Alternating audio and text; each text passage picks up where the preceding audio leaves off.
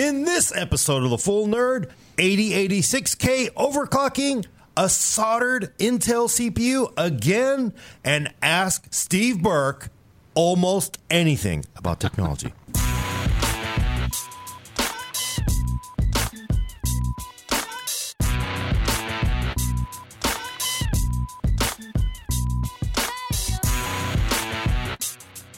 Welcome to The Full Nerd, episode 59. I'm your host, Gordon Mong, with, in the flesh, Brad Charkis. Yoo-hoo. Right here. Yeah, and Gordon, you're nice live. Yeah, it's amazing, isn't it? Without the lag and everything, sure, yeah. and then talking over you. Callahan Auto, they make it's like O'Reilly's, and very special guest, Steve Burke, the Steve Burke of Gamers Nexus. How's it going? And, of course, controlling the vertical and horizontal and the off switch is Adam Patrick Murray. Man, what a great episode. We got Brad here. We got Steve here. A little quick house cleaning thing. The winner of the AMD Threadripper t-shirt last week, let me grab his name, Marvin from Ohio, has yet to get back to me. So if you are listening or watching, please email me or tweet at me something, and we can get you your shirt. So in the meantime, let's talk about some awesome PC hardware. Awesome PC hardware. Yeah. Well, in fact, actually, we're going to kick that off because we did a cool giveaway last time. It was a signed Threadripper 2, really second generation Threadripper t-shirt. Awesome stuff.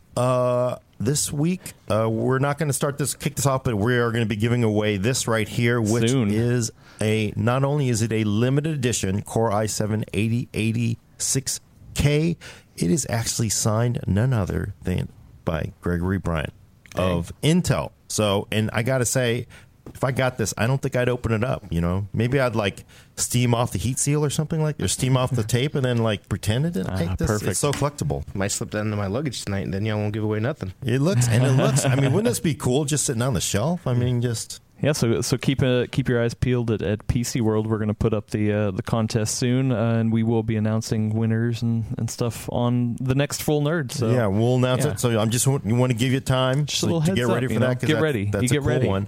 But of course, if you want to know about 8086K, which is a Coffee Lake S, these are the actual bin parts. Steve has done a bunch of overclocking on these himself, and yeah. What so better than 8700K? It is an 8700K. No, it's not. It says 8086K right here. That's you got me there. Yeah. So there is a good reason that if you buy an 8700K over the last couple months or even right now, there's a pretty good chance that you're not going to get a high overclocker because they're probably pulling all of those and turning them into 8086Ks. So it is it's tricky because if you're not genuinely planning on really pushing the thing, then there's absolutely no value in buying it. $75 more or something like that, right? Right, yeah. You might as well buy an 8700K. It's still perfectly good. But if you are actually really interested in overclocking and you do like the idea of either competitively overclocking or just pushing for a higher number because bigger numbers are better, then it is worth it, I guess, because it's basically guaranteed to get a high clock, so you're not playing the silicon lottery quite as much as with an 8700K. So you actually did your overclocking live on your channel, Gamers Nexus. How far did you push it? We went that was like a 4-hour long live stream, and a lot of the last 2 hours was just memory overclocking, I think. So we ended up doing about 5.35 gigahertz, which is like in the context of any other Intel CPU or any other CPU is really high. Yep. Yeah, over 5 gigahertz is not something you hear about a whole lot without like dry ice or something. So yeah, no, it did great. Our 8700K stop at around 5 to maybe 5.1 in some applications. So an extra couple hundred megahertz, it doesn't gain you a ton in FPS, but I guess it's cool and it's really fun to do, and overclocking is really something that you do primarily for fun. So so from that perspective, yeah, it was a really good performer. It's 5.35 though, to answer the question. And the bigger thing was the voltage required at a given frequency is way lower than the 8700Ks we've worked with. Oh, So, nice. So you feel that these are pretty much just all the bin. They saved all the good ones and then sold them as 86K parts. Yeah, so I don't know if Intel's officially guaranteeing any kind of frequency. I don't know if they were guaranteeing 5.0, but I think it's pretty safe to assume that they'll all hit 5.0 for the most part anyway. And beyond that, we have 2 now, and both of those can do beyond 5.0.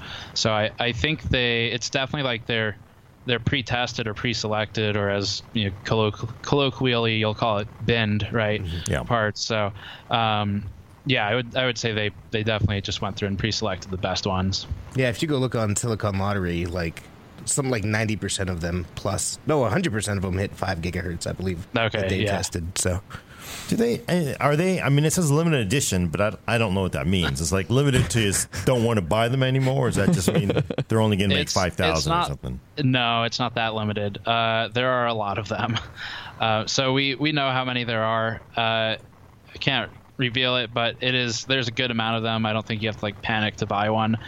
They'll be gone at some point. It's just I don't know if they'll be gone before the next generation. So Yeah. yeah, there's plenty though. they're still on sale. I was interested to see when they went on sale whether it would be like, hey, this sells out in 2 days. Show how many there are, but no, you just still go. If you go to Amazon this past week, they were on sale for under $400. They were actually like on sale. Yeah, I was surprised. Yeah, I saw that. I think I saw them for 380, 379. You know, same thing. But I agree with you. I mean, if you're, hey, I'm just going to run this part stock. Yeah, why would you ever buy this? But there is value to the collectability because 8086, 8086K, the 50th anniversary, all this stuff. So there's some value to that if you're like an Intel fan or a sort of a computer historian, I guess. Yeah, if you're like into computer history and stuff like that, then sure, I could totally see that. Especially if you actually like bought and used the 8086 or something when it first came out. Mm-hmm. If that were like some major milestone for you, I could definitely see it being sentimental value at that point. Steve, we have a question on YouTube from eLopez580. He's asking, do you think the 8700K inventory is not ideal for overclockers now with the 8086K here? I think it's not ideal, I guess, is pretty good phrasing. I'm sure you're still fine. Like, I don't have numbers on that, but I would assume it's still like an 8700K. It's still a decent CPU. It should still hit 4.9, I would think, in almost all scenarios. So depending on how high you're willing to push the voltage. So I don't think it's not like suddenly just because the 8086K exists, you're only going to get 8700Ks that do stock and nothing else. It's not going to be like that. But yeah, if you want definitely the best overclocking, you have a better chance with an 8086K. But one of our Patreon backers recently just told us how he was hitting 5.3 gigahertz on an 8700K with like 1.4 or 1.35 volts, which is really good. So it's still possible to get a good one. It's just you're rolling the dice on it like always. Were you doing that with a custom loop or just a CLC, or would you for hit our your clocks? overclock? Yeah, so we did. I think we used Kraken X62, which is a 280 millimeter closed loop, and the only reason I was able to get away with that is because it was delitted with liquid metal. So if I didn't delit it, didn't do liquid metal, then there's no chance we could have hit the frequencies we did because it gets too hot. Do you think that's worthwhile to do? I mean, obviously everyone's not going to delit it and do liquid metal, but do you think it's worthwhile to do if you invest in this chip? I think it is. Well, if you're buying it because you are using it the way it's, I guess, sort of intended to be used, which is overclock it as high as you can, then you should probably delit it and probably put liquid metal on it. But if you're okay stopping at 5.0, 5.1 gigahertz, then that's survivable without delitting. It's just the cooling requirement gets a lot greater. And the other thing is, too, you can, if noise is a consideration, and maybe you're only overclocking it to 5.3 for fun, and then you're going to dial it back for 24/7 use, noise is a consideration potentially because you can significantly reduce fan speeds if the transfer between the die and the IHS is better, which liquid metal allows. Yeah. Speaking of delitting, I'm sorry.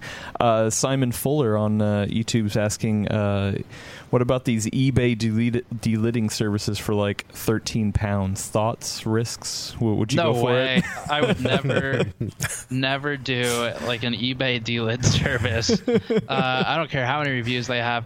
$13, first of all, isn't, I don't know, if they just delit it and send it back, I guess that's there's too much risk. Like, there's a reason, if you're afraid to delit something yourself, there's a reason you pay companies like Silicon Lottery or whoever it may be $50+ for it. And it's because you know that they're not going to screw it up, and if they do, then they got you. Like, they're going to make it right. So I wouldn't trust a random eBay delit. I don't know, maybe they just keep your CPU or something. So. Yeah, I mean, the other thing that I'd be worried about is you send your part in, they delit it for you. They also, by the way, go ahead and sort it out themselves. Like, wow, this is like the magic part. This thing is hitting 5.5 at 1.2 volts, right? It's like, you don't know what you're getting back. You just get back a chip. You could get like, average lousy one. Yeah, Ruruchi says that seems a bit shady. And Quickshot Gaming is asking, would it be better for the casual person to just buy a cheap 4.9 bin from Silicon Lottery then? As opposed to like an 8086K or something. I don't know if it's... Well, as far as delitting and all that stuff goes, I know they sell pre-delitted parts too. I'm a big fan. I like Silicon Lottery. I've worked with them. Really like what they do. If you feel like you're interested in delitting, I'd say do it yourself though.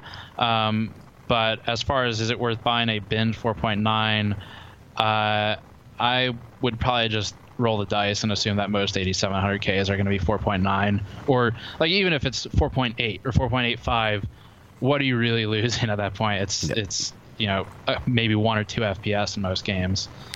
And if you spend the money on a delitted 8700K, you might as well just spend that money on a 8086K at that point, because they're pretty much all hitting 5 gigahertz anyway. Yeah, exactly. And if it's delitted, it might be worth it for a part from Silicon Lottery, but also it's not that difficult to delit it yourself. It's fairly safe. They guarantee it, so there is a difference there. You always assume some risk, but if you buy a good delitting tool, you'll be fine. Well, speaking of which, Robin on Facebook just asked, what tools do you recommend for delitting? We use Der Bauer's delid tools for the high-end HEDT CPUs like the 7980XE. It's way overbuilt. He knows it's overbuilt. It's way over-engineered. That's kind of what he does, though. But also, if I'm delitting like a $2,000 processor, then you want it overbuilt. Yeah, exactly. You're not going to save $5 in the Amazon knockoff version. No, yeah. If you're doing something like the sort of desktop parts, like the ones we've been talking about, then the Rocket Cool kits are very affordable, and that's what I use. They're perfectly fine. Der Bauer also has some delitters for that category of product as well, though I haven't used those lately. I've been using the Rocket Cool ones just because they're easy and affordable. And none of those kits are universal. They're all obviously designed for each different CPU, I guess. Yeah, for the most part. So you can use the Rocket Cool kit that I've been using. I don't know if it has a model number, but it works on the 7700 and the 8700. So a lot of the Intel packages really haven't changed. So they work on pretty much anything, but yeah, they'll have a support list. Make sure it fits. An ACB Game on YouTube is asking, why don't manufacturers use integrated I/O shields? Integrated I/O shields on motherboards? Asus does. I mean, if we're talking about random question, I think it is a random question, but he or she is asking about the motherboards, and instead of those stupid little metal plates that you got to stick in the case, like you're not going to not run it. So, and the latest Asus boards do, they just haven't built in, right? The higher end boards in general tend to include that. It's like a premium feature. That's why you paid $85 more for it. It's all worth it. It is, because the first time you don't put in that stupid I/O shield, you're like, I should have paid for it. Yeah, you're like, well, darn, looks like I don't have an I/O shield. Did you? So you did it with liquid metal. I've always kind of worried because it's been a long time since I've worked with liquid metal when it first came out. And is that gap? Is is it a problem with liquid metal? Because I usually think of liquid metal for between, a cold block or heatsink and heat spreader. But it seems to me the gap between the die and the IHS must be pretty big. Do you have to build it up, or is it actually big enough? So there is definitely, this is a part of delidding that isn't discussed as frequently. We try to bring it up, but it's there is basically an air gap. If you were to just straight delid it and then relid it and maybe not change anything, there'll be an air gap there. So the best way to deal with it is basically to scrape off a lot of the silicone adhesive. That's the black glue that's around the outside. And it's a very large part of delidding that, liquid metal is really cool and it improves things a lot and it's responsible for a lot of the performance uplift, but equally responsible is getting rid of a lot of that glue. Because if I've done this, if you delid it, like on our 7980XEs we've done, if you just delid it and apply liquid metal and don't get rid of any of the adhesive, there's a very good chance that the temperatures are going to be in the 90s, which is worse than before delidding it. So if you ever delid something, you look at it and the temperatures are worse, it's probably because the die and the IHS aren't making contact because there's a gap, like you're talking about, Gordon, because that adhesive is a big problem. So yeah, scrape off as much of it as you can, and that would be about half the thermal performance that you get back. Does that affect any of the heat sinks? Because I imagine that the height for most of a stock Intel cooler, it sort of expects the heat spreader to be at a certain height. Now you've lowered it maybe 0.5 millimeter or something. Is that a problem for any of the coolers you've run into, or is it? No, fortunately that doesn't seem to matter because I think just first of all, the socket clamps really hard, and I think once it clamps, everything's pretty much brought to equal. Okay. You're talking about less than a millimeter of difference, so you just tighten the screws a little more and it'll be fine. That's right. I forget the clamp actually does grab onto the heat spreader itself, so it's not like you're actually pushing on the outside package. So that probably helps. Right. And that doesn't. If you just enough that little. So for people who don't know what the hell we're talking about, if you look at the CPU, there's an adhesive that they glue the integrated heat spreader onto. Yeah, why don't you just take that one out? I'll just take it out, this one out, and then we'll give it away. And if you don't, he's saying if you don't scrape that off, you're going to have that extra air gap. But I'm just kind of wondering. I would think cinching down that socket, the CPU itself and socket, it's still enough. It's just still enough to mess with it. So. Yeah, it's actually completely fine. Even the 7980XEs, which are double stacked substrates, so it's it's the green part. When I'm referring to substrate, that's the green part of the piece or the CPU, and then there's another stack above that, and then the die, and those have 2 layers of glue on them between the integrated heat spreader, the IHS, and the substrate, and even then, there's no tolerance issue with clamping it down. It's still contact. Okay. We got a question from YouTube from Spector. Would I be able to get a high overclock on a mini ITX board like 5 gigahertz or above, or is it only on the full ATX boards? You can totally do it on mini ITX. You just have to make sure.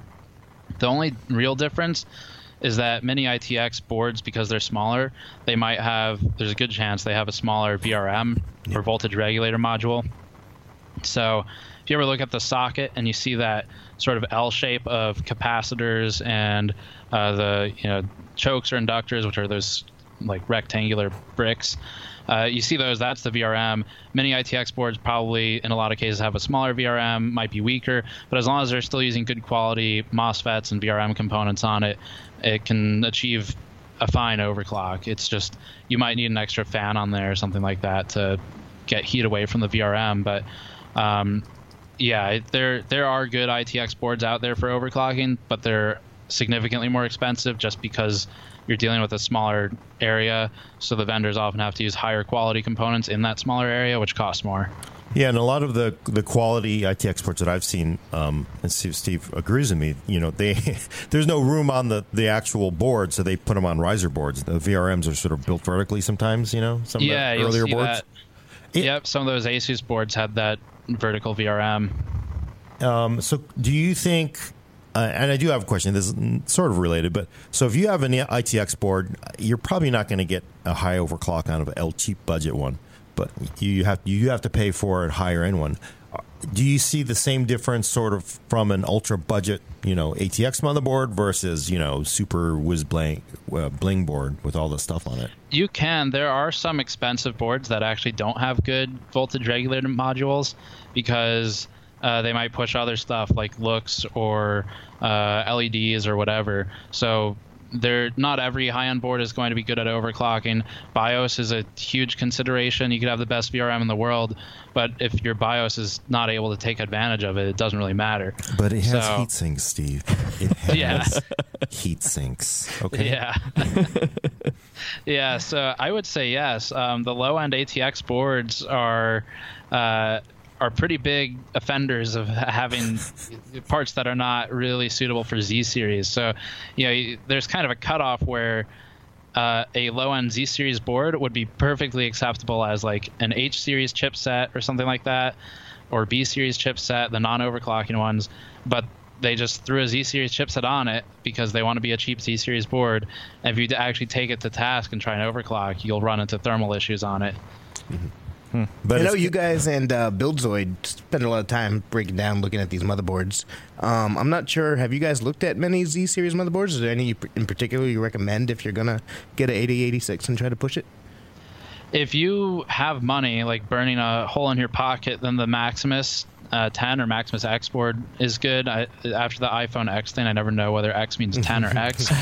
But so the Maximus 10 is the one that we've been using lately. It's got probably one of the best BIOSes you can get for overclocking. It is expensive, so Gigabyte has some alternatives that are good, that are like the Gaming 7 series is typically pretty okay. Mm-hmm. MSI is kind of hit and miss. They had some really good boards for last generation. They have a couple okay ones this time, but they've gotten a bit lazy, I think, with the VRM design on their newer boards. Mm-hmm. So do you think it's worth paying for a higher end board if you're not going to do heavy overclocking? No, no, definitely not. Like if you're, unless you really just, I don't know, if you're the kind of person who wants to tell everyone how much money you have, then I guess so. But beyond that, that's half the game. All right. Yeah. That's why all the cases have panels on the side these days. Yeah. Yeah. So beyond that, as long as you get like a decent board, it doesn't have to be a high-end overclocking board. If you're not planning on overclocking, but you're still buying a high-end CPU, then just at least do yourself a favor and buy like a mid-range board. Don't go too low-end because those do have potentially other quality problems that you'll run into later. But it's a little tough though. I can see a consumer if you're not going to go read and watch every single thing on the internet. You go to the store, you're in your browser store, and you're just zooming through all these motherboards, and you got to figure because in the old days, ultra budget ass boards had nothing on them, right? It was like nothing. And then now even the ultra budget boards just have little cheap looking heatsink and the LEDs, even the bottom end board. So it's really, I got to imagine the person's going to go, well, this is just as good as this one. How do you tell? It's just. Hopefully you're doing a little bit of research before you're spending hundreds of dollars on electronics. Yeah, but there's also that. I think there's that backlash too, because a lot of people go like, "Well, man, that Maximus board, that's just a ripoff, right? You're not getting anything." I can see that. I mean, they say that, but it's like, yeah, there's a lot to that board, though, right? I mean, it's not just marked it up $85 or $90 and that's it. It's definitely not a ripoff in terms of like. I know for a fact that a lot of these high-end boards, the vendors are not making that much more margin, if more margin at all, than their low-end boards. And it's because like you're talking R&D time, that BIOS, all those memory timings, that takes a lot of engineering hours to do. That's a big cost. So the problem is none of that stuff is visible. Like you're saying, if you're just walking through Fry's or Micro Center or something, all you see is a price tag and the rest of it looks more or less the same. So it's got mil-spec components. Mil-spec. Right, yeah. Yes, that's where publications hopefully can step in, and like PC World, and we can help out by demystifying them a bit.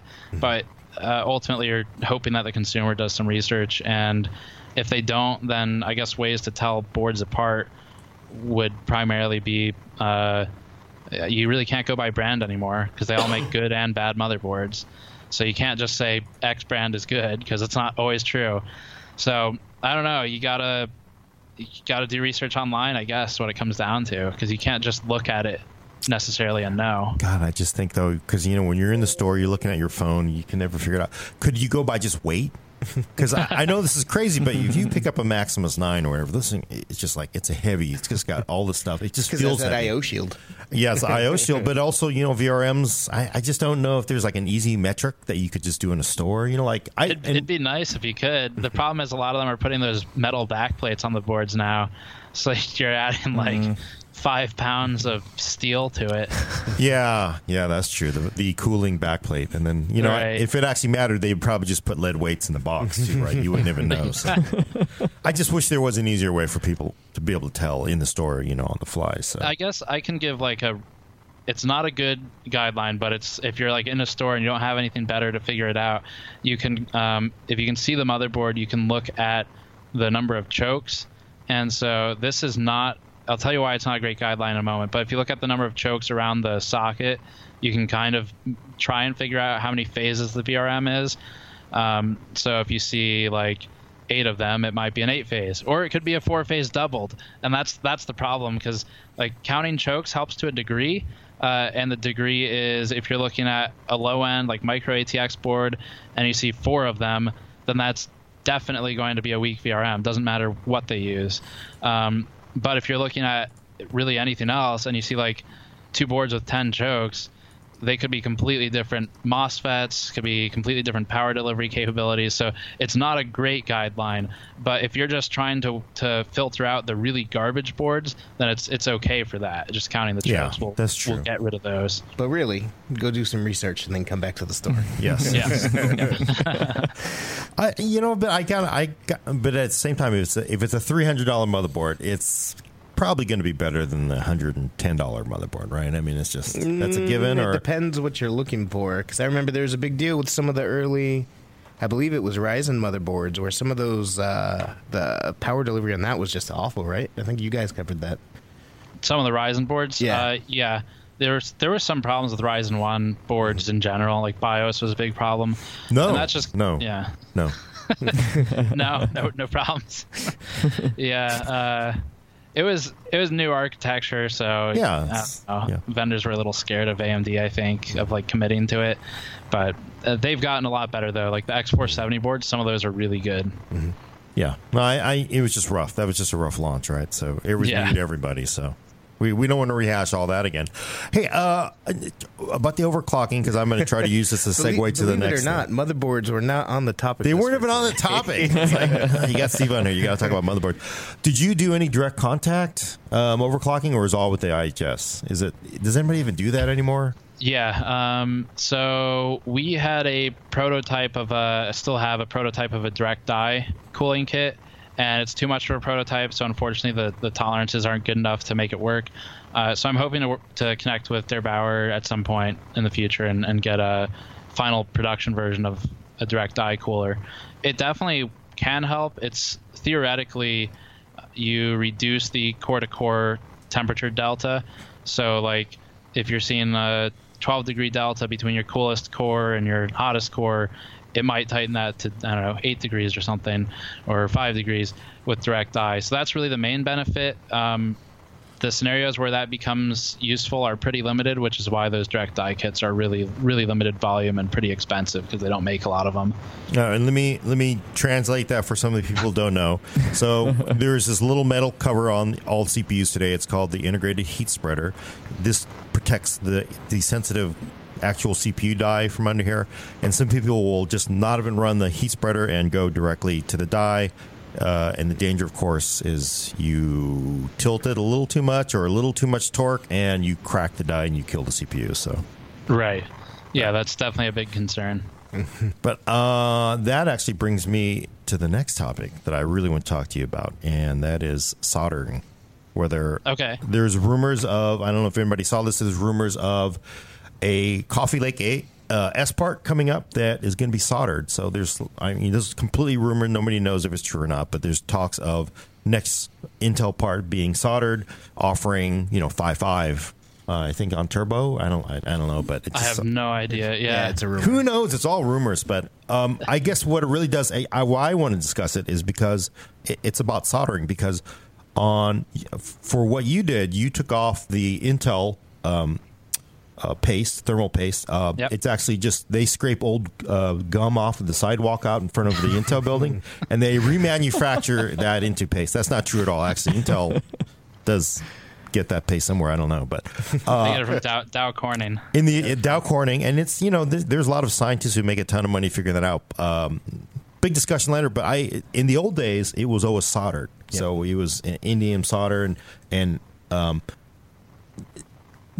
do you think if they solder apart, could they really get like these? The rumors are a 5.5 gigahertz, coffee apart.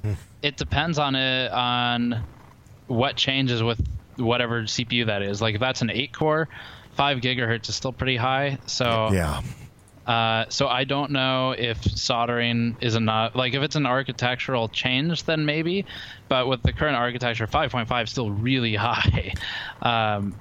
So I would not expect that stock as a turbo frequency unless it's like maybe single or dual core. I wouldn't expect 8-core to turbo to 5.5, like all 8 cores. That seems kind of crazy to me. That does seem insane, doesn't it?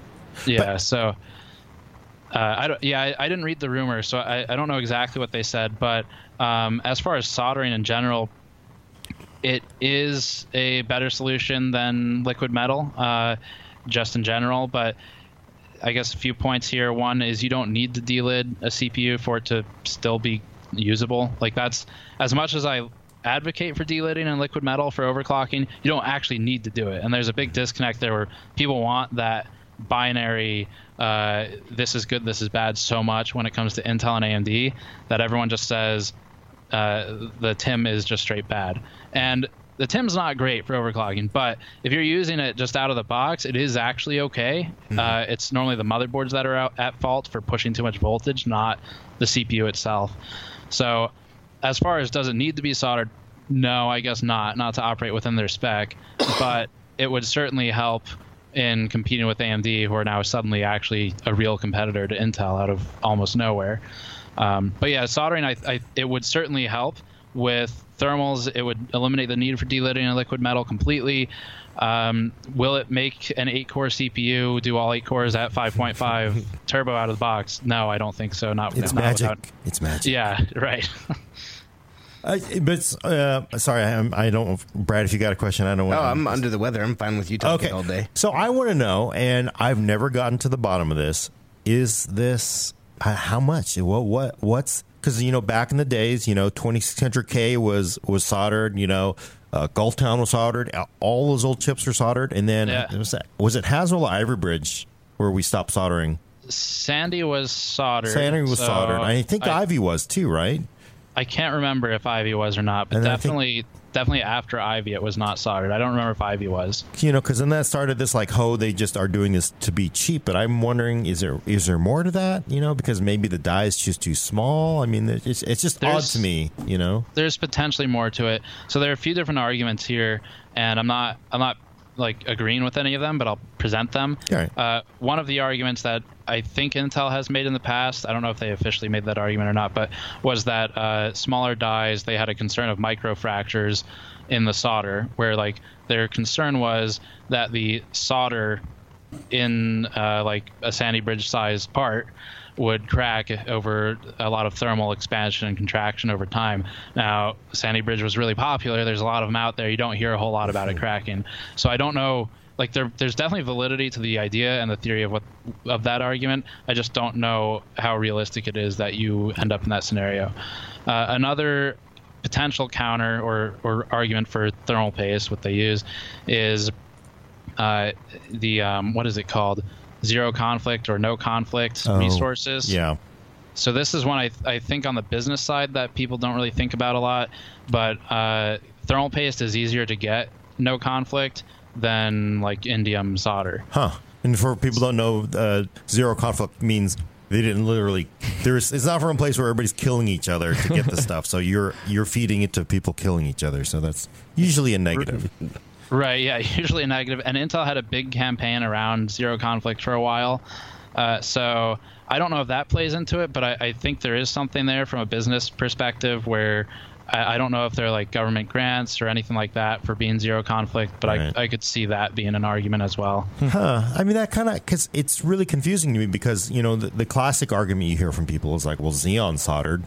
Xeon, you're charging X, multi-thousands of dollars for. Consumer parts, we don't get it. And of course, the weird thing to me is a Skylake X, $2,000, and you didn't get solder there. So that was I never have understood what is going on there. So it could just come down to straight being cheaper. I don't know. But the thing is, I Sandy Bridge days, the Celerons are soldered, right? I mean, they weren't. So I don't know. I mean, I do like the zero conflict theory. That maybe makes sense. It's just much more difficult to do, and they don't sell as many Xeons as they do certainly consumer core parts. Question from Spectre on YouTube: will we ever see laptop CPUs soldered?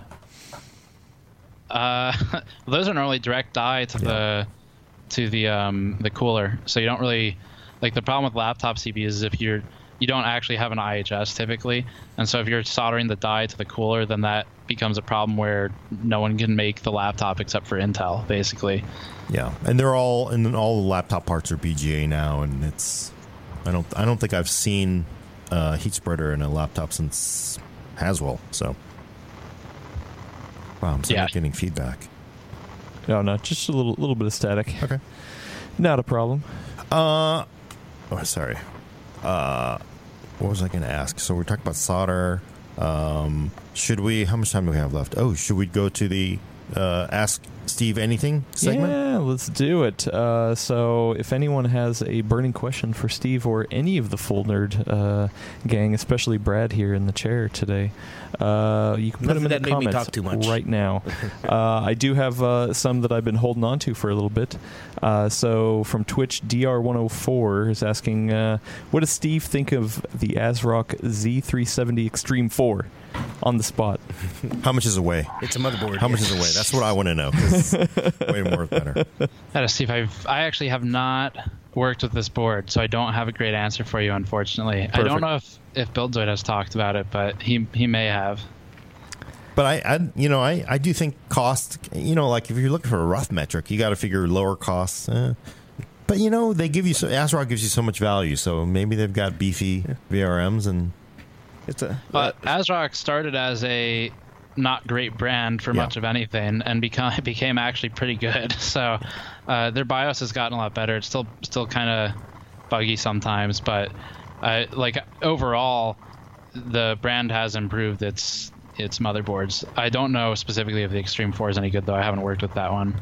While we're on the topic, though, Gamers Nexus does do a lot of work looking at motherboards with Buildzoid, who actually does a lot on his own on his YouTube channel, actually hardcore overclocking. So he might cover it there, Steve just said. So I'd suggest checking out there, see if he has. But be prepared to sit and listen to about 45 minutes of every detail of a motherboard. Perfect. From Facebook, Addies301 says, who is doing your 3D models and renders for Gamers Nexus? He's doing a great job. Is that him behind you? No, it's that's part of a new meme that developed when we did our 4-hour-long overclocking live stream. Several people did the super chat donations, where they give a couple bucks and submit a comment, and a lot of those people submitted that question saying, or that comment saying, Steve, tell Andrew he's a great cameraman and 3D modeler. And so that was, for whatever reason, that was the wholesome meme that developed for that stream. Got it. Those cubes that you guys sell are pretty sweet looking, though. Oh, is there one there? Yeah, they're really cool, actually. We like them. So here's another one from Patrick Sullivan. Steve, your home rig, AMD or Intel?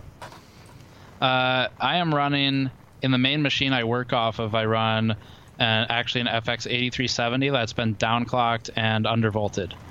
So that's not an answer you hear every day. Yeah, that's kicking it old school there, man. Yeah, this is something I was talking with Linus. He might do a video in the future related to this a little bit, but the FX 8370. I mean, I never particularly liked the CPU, and so my thought process when I built this machine was I want to pull parts off the shelf that I'm not going to use for testing anymore. And I had 2 of them, and I didn't like them, so I pulled one, and like it was fine. But at the time I was building this system, there was no reason to have 2 to test anymore because they were old by the time I built it. So yeah. It's an AMD underclocked, undervolted part because the VRM on the motherboard was overheating. You know, I do wonder because I got to say, if you were to ask around this room, people would be probably shocked by what I use at home. And I think you're probably, you're running a Sandy Bridge part? I'm on Ryzen now. Oh, you're on Ryzen now. Okay, Yeah. for your... But I just kind of think, like, when you do this all day, every day... Like, do you want to go home and like, I want to mess with my box now? It's like, no, I got to move all the data. It's like, no, because everybody seems like, oh, you got a Threadripper, right? Like, no, I'm running like a Sandy Bridge E, you know? The company has Threadripper. Yes, yes, the company has Threadripper, but but it was like it's hard to like motivate yourself to mess with everything. So, at home too. Yeah, some people don't realize. Like sometimes you'll see a giant stack of GPUs behind me when I'm Skyped in, and none of those are mine. I mean, I don't play games on those. You're running a 970, Brad? Yeah, at home? No, just No, just 8086K. That's what I got. Even some of the XOC, the extreme overclockers, like Der Bauer, I don't know if he still does, but a couple months ago, I know he was running on like a 3770 or something. You know, and these are like XOCers, and it's because you work with the really good stuff in your test systems, and then when you get home, you're kind of sick of the blue screens, and you just want it to work. See, but there's a pattern. Look, Yeah. FX. I'm running Sandy Bridge E.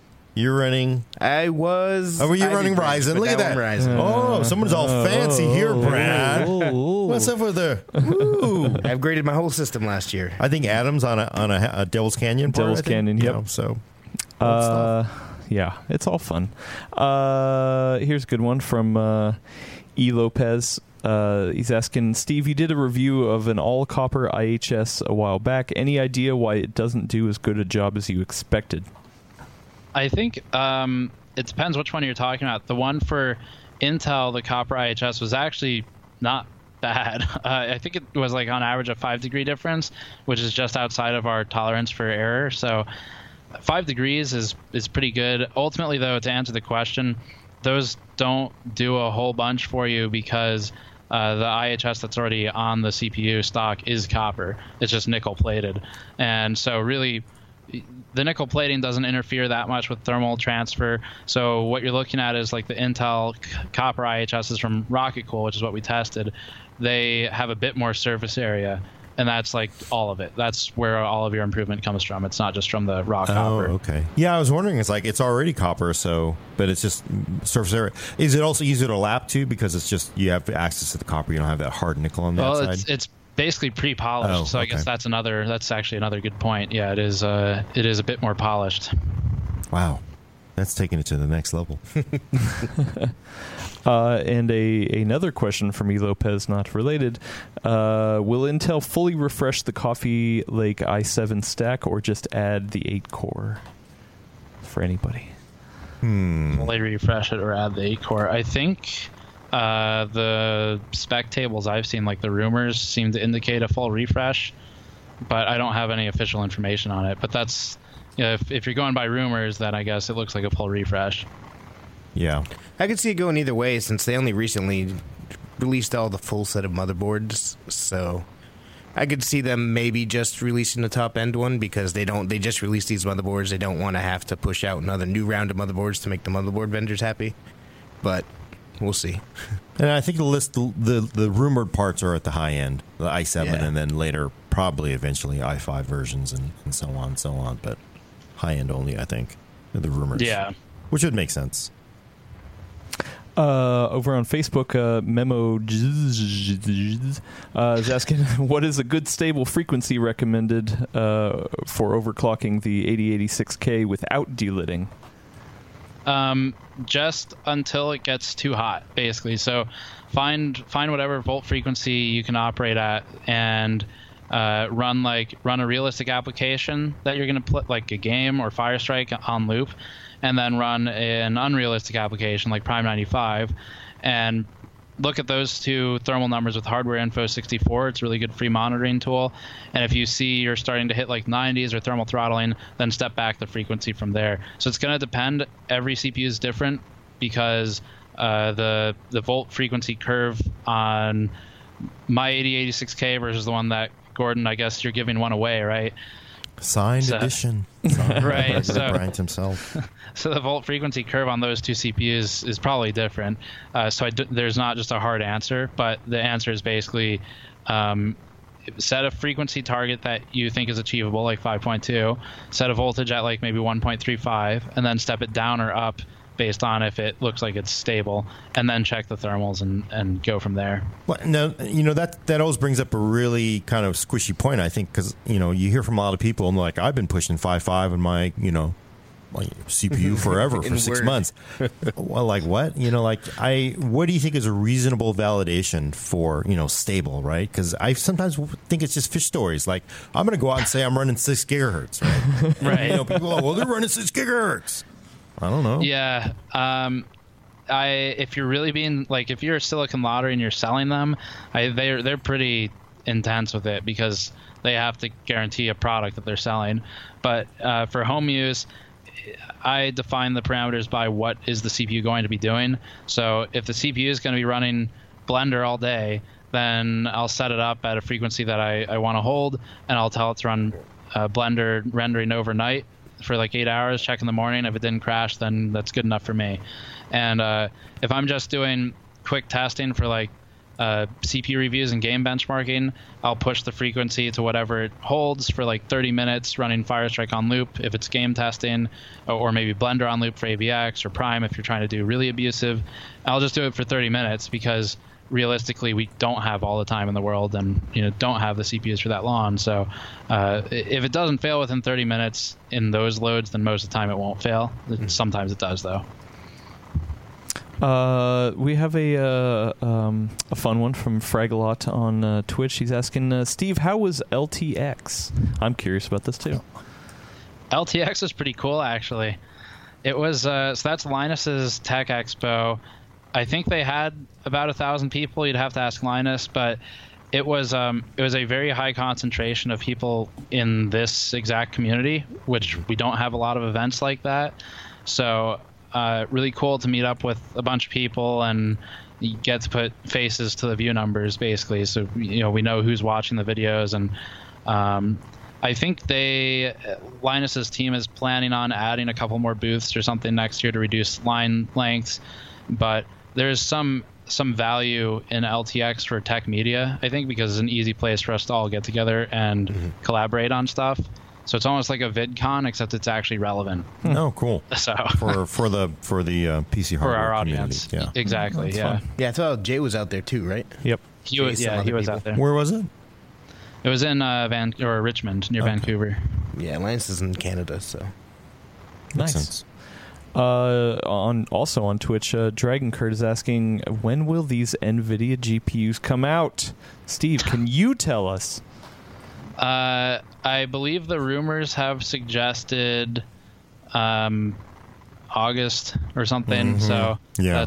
that's about all we know. Yeah. Wait, Yeah. I thought it was CES. Dang it.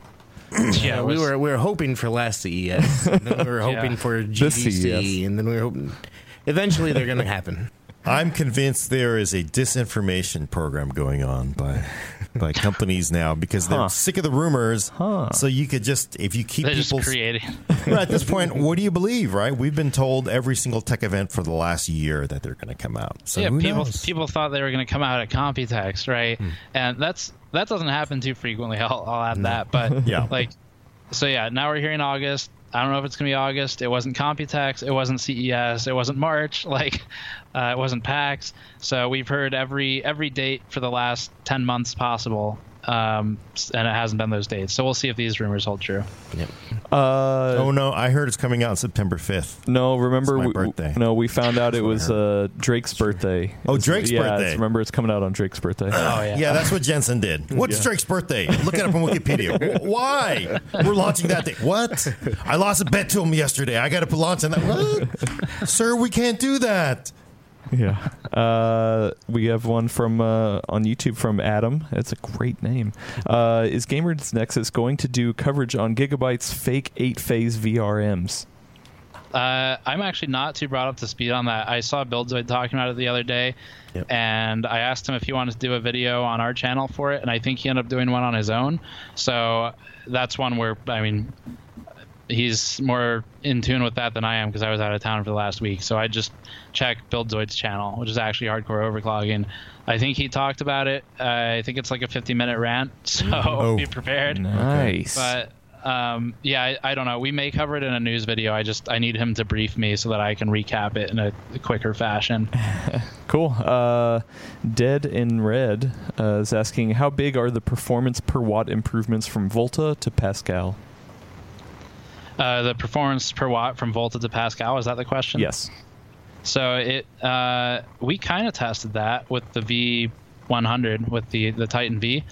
I think the Titan V was pretty power hungry, but performance per watt was definitely improved on it. I can't remember exactly what our results were, but overall it was a performance uplift, primarily in asynchronous compute applications where the new architecture, and this will probably count for the next gen GPU also, which is something we publicly confirmed several months ago with NVIDIA. But next gen architecture should be more focused on things like async compute and Vulkan DX12. But as far as performance per watt, it was better, but it was still power hungry. So I don't know. I'd have to go look at my old content. I actually don't keep all the numbers memorized, believe it or not. What? That async compute thing actually brings to mind recently. People were making a big deal about Radeon cards being so far ahead in Battlefield V beta, ahead of NVIDIA cards, which made me think, everyone's like, oh, they're going to get stomped. I'm like, that makes me think that we might see some interesting stuff in the next generation NVIDIA cards, actually, is what that makes me think. Yeah. It'd be, I mean, any new games are going to be a good place to look for that, because that's where you're going to see this stuff leveraged more, most likely. On YouTube, Jesus Cabello Schmorberg is asking, when will you make an RGB benchmarks video? First we need like a camera that can capture full spectrum light, and then I'll let you know where it goes from there. And I gotta say, it really could be an issue, because you remember the original, I mean, I swear to God, it feels like this is where it all started from, the original Corsair keyboards, the RGB keyboards. Oh, yeah. And then it turned out like, the controller couldn't really hit 16.7 million colors. Like, you could ever see the difference, but it did turn into an issue. 16.6 million. Yeah, that was actually a pretty big difference. They did end up fixing it. It was a lot, but still, it was like, I don't think anybody noticed. Even they didn't notice. Most people wouldn't notice, I don't think, unless you're really an enthusiast about that kind of stuff, you would notice. But for most average buyers, especially if you've never owned an RGB anything before, you're not going to be able to tell. Yeah, I'd be more concerned with PWM and some of these RGBs, because you can see the stepping with some of them. So these questions just keep coming in. Thank you so much for going. We'll go for a couple more minutes now. Good old Rusty's asking, do you have out-of-the-box thermals for the new B450 boards yet? Not yet. I got back from LTX yesterday and opened a bunch of boxes and saw we had some come in. So I'll start testing those pretty soon. All the Gamers Nexus memes are coming out today. Yeah. And eLopez 580, what was the CPU used for the RIP LTT stream? That'd be the 7980XE. Yes, well, they will continue.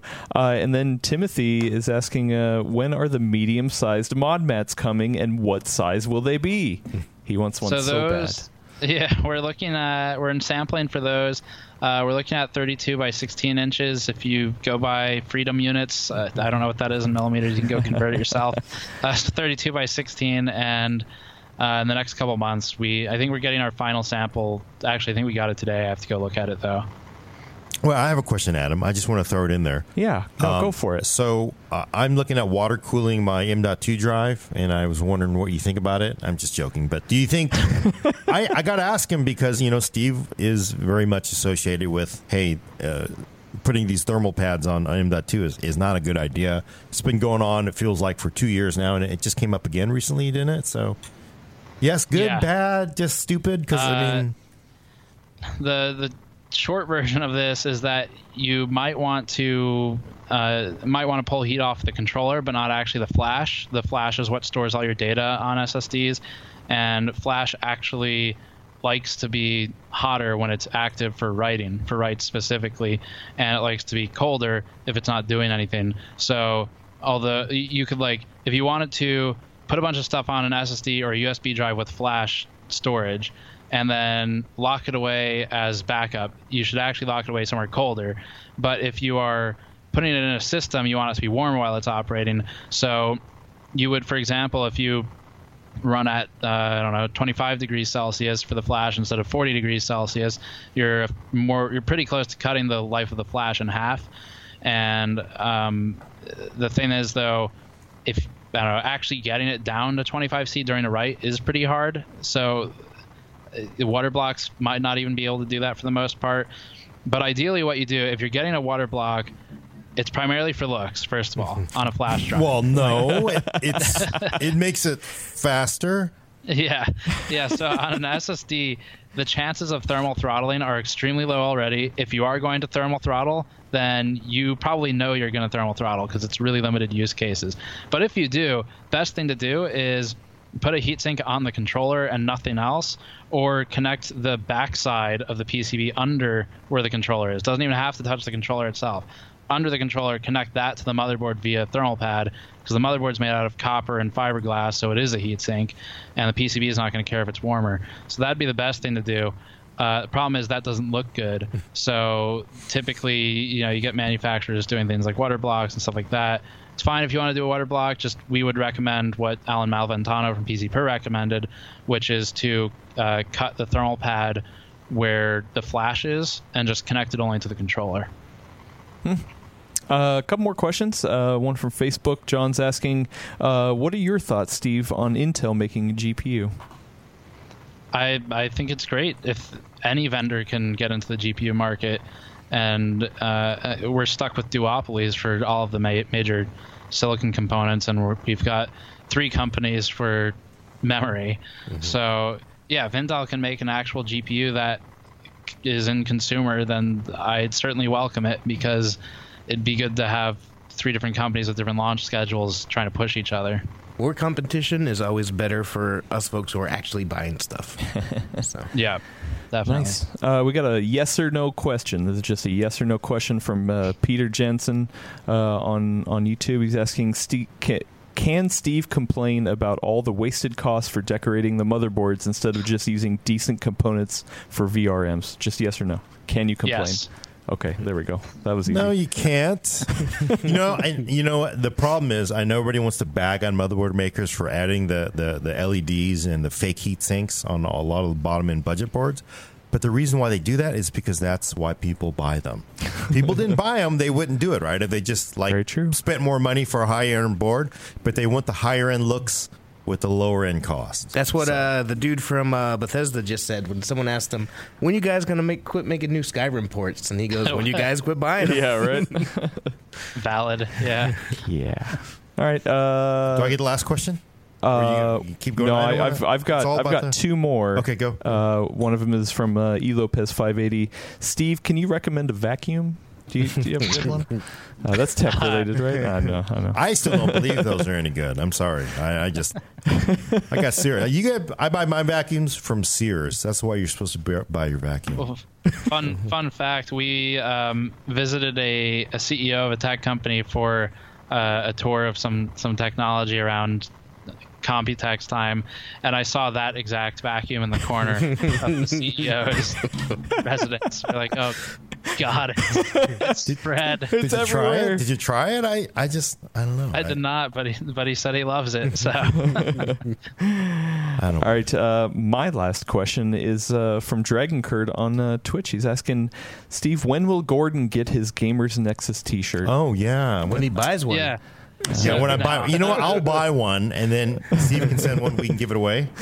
There we go. Perfect. We can send plenty of stuff. So we just, like I said earlier, we just got the mod mat shipment in like today, I think.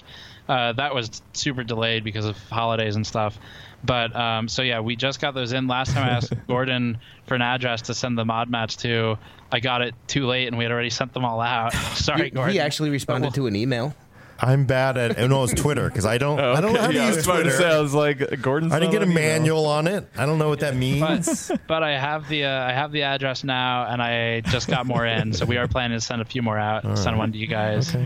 And we'll give it away. We should give it away. I will buy one. I shouldn't freeload. People I always hit Paul up too. Like, Paul, where's my free T-shirt, man? It's like, I'm sorry, I'll write it down. Paul's so nice. He's just the nicest guy in the world, right? So it's just like, definitely. yeah, it's like he's probably like, you cheap son of a. So my question, Steve. Very last question. Are you still angry about the Computex 18-core Intel demo? I think that the 18-core demo I still have all the same problems with. So, like, one thing I didn't mention in that video that... I was totally wrong. 28 cores. Yeah, 28-core, thank you. So the 28-core... one thing I didn't mention in the video is that when it actually comes out and it's real, it will be a different architecture, but it wasn't, as far as we know, and I'm pretty confident in this, it was not a different architecture in that demo. It was Skylake X. So we spoke to Intel, so did Tom's Hardware and a couple other people, and basically the public version of Intel's story was we forgot to say it was overclocked. And so, benefit of the doubt, okay, sure, they forgot, but no, you don't expect it to be like the demo was. It will be a different architecture. It's not going to be like 5.0 out of the box or 28 cores.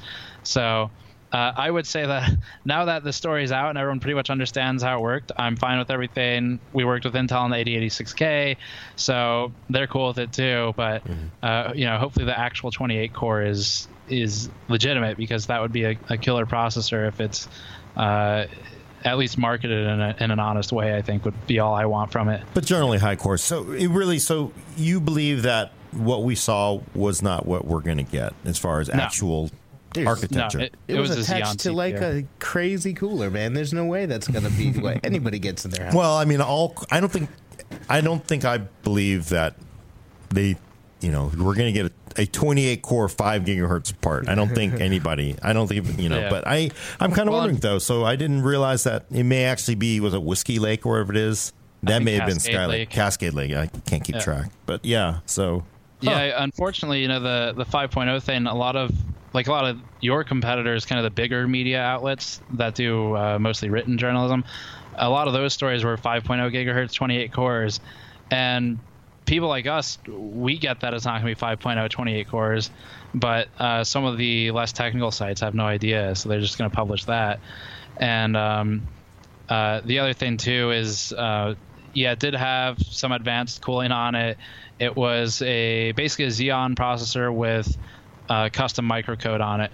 And I think the actual proper thing should be, I guess, Cascade Lake and as opposed to Skylake, and we'll see. I don't know. Should be like a bit more genuine than the Skylake X 28 core demo we saw.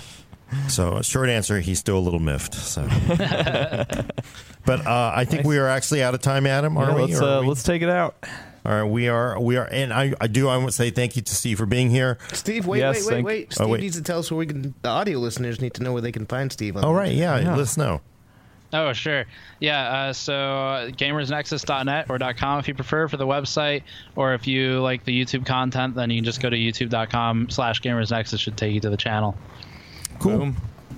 Awesome. Thank you, and thank you for coming. Yeah. And check back next week for your fix of PC Talk on the Full Nerd. For audio listeners, subscribe to us on iTunes. Also, give us a review. Every time you do, we get cool people like Steve.